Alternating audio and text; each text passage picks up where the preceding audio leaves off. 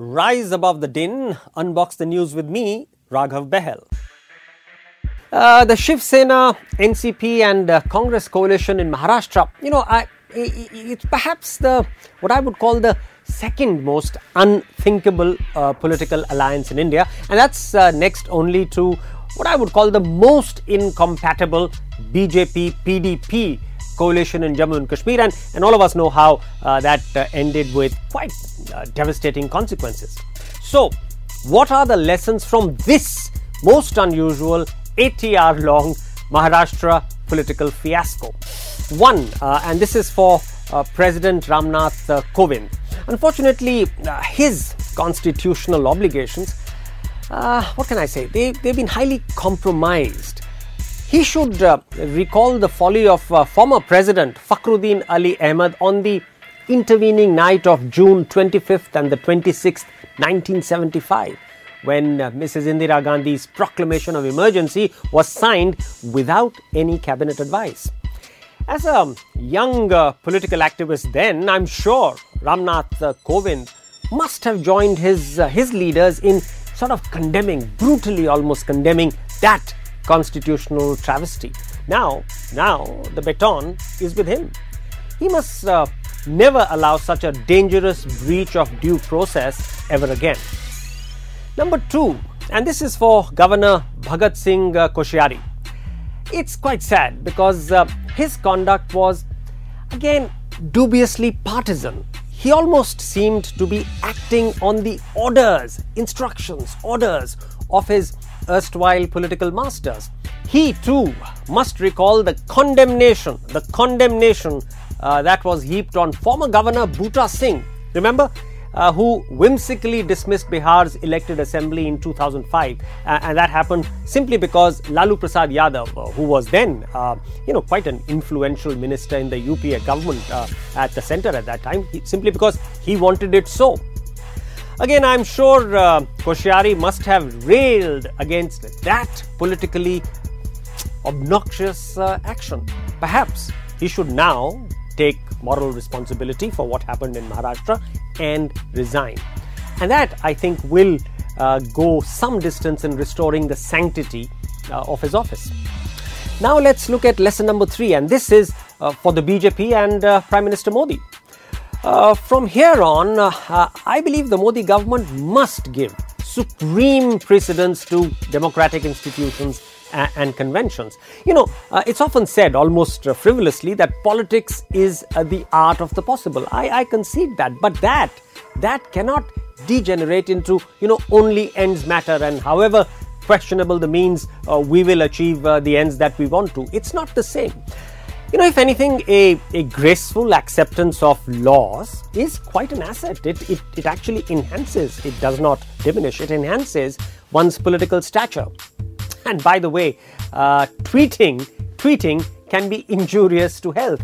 You know what? Look at what happened. A very circumspect Prime Minister Modi, in my assessment, made what I call a flamboyant political error when he tweeted within minutes of that early morning coup. Within minutes, he tweeted congratulating Devendra Fadnavis and Ajit Pawar. Now, his alacrity virtually made him the architect of this operation in public perception.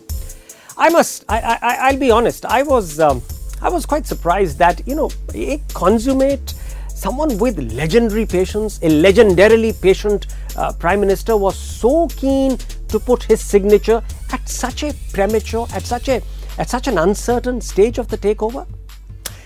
Okay, now for lesson number 4, and this is for the Congress and Mrs. Sonia Gandhi. Most battles are won or lost, where? In the mind. But see how the Congress, which seemed to have given up even before the campaign began, is now in government in Maharashtra. It's a government in a state where it actually almost gave up the campaign even before it started. And not just in Maharashtra, it's also in office in 4 other powerful states of Northwest and Central India. And this is largely thanks to the what I would say the never say die spirit of its own veterans, some of whom are also partially estranged from the Congress. So the twin lessons for Congress are quite obvious. One, they must pick up the gauntlet and fight hard against the BJP, which, as has been shown now several times, is very powerful, but it's not invincible.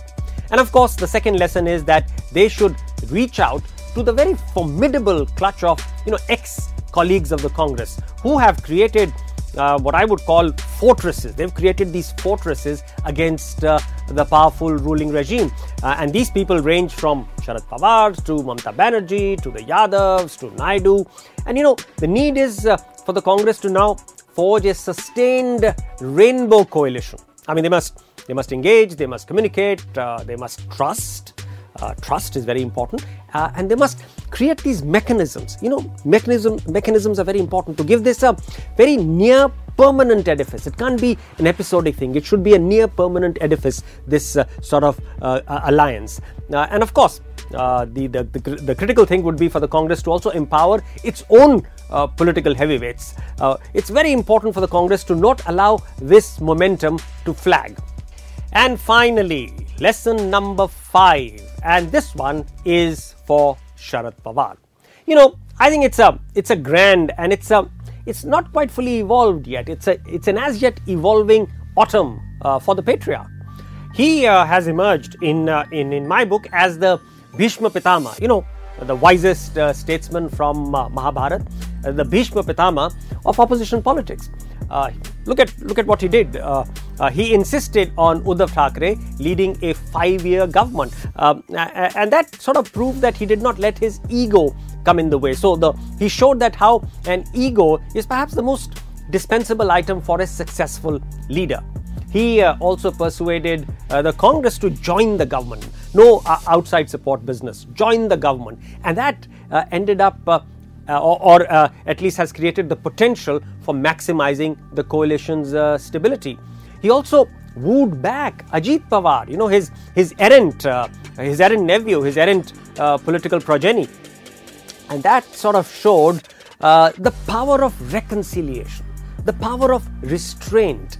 These two qualities are very important when you need to win rearguard battles. Also, all through this, Sharad Pawar was resolute. I never saw him getting angry. He was resolute, not angry. In fact, I would now wager that he made the fairly enviable transition. Not too many people are able to make it. The enviable transition from, popularly called a master strategist, but now transiting on to becoming a political statesman. His challenge is now crystal clear.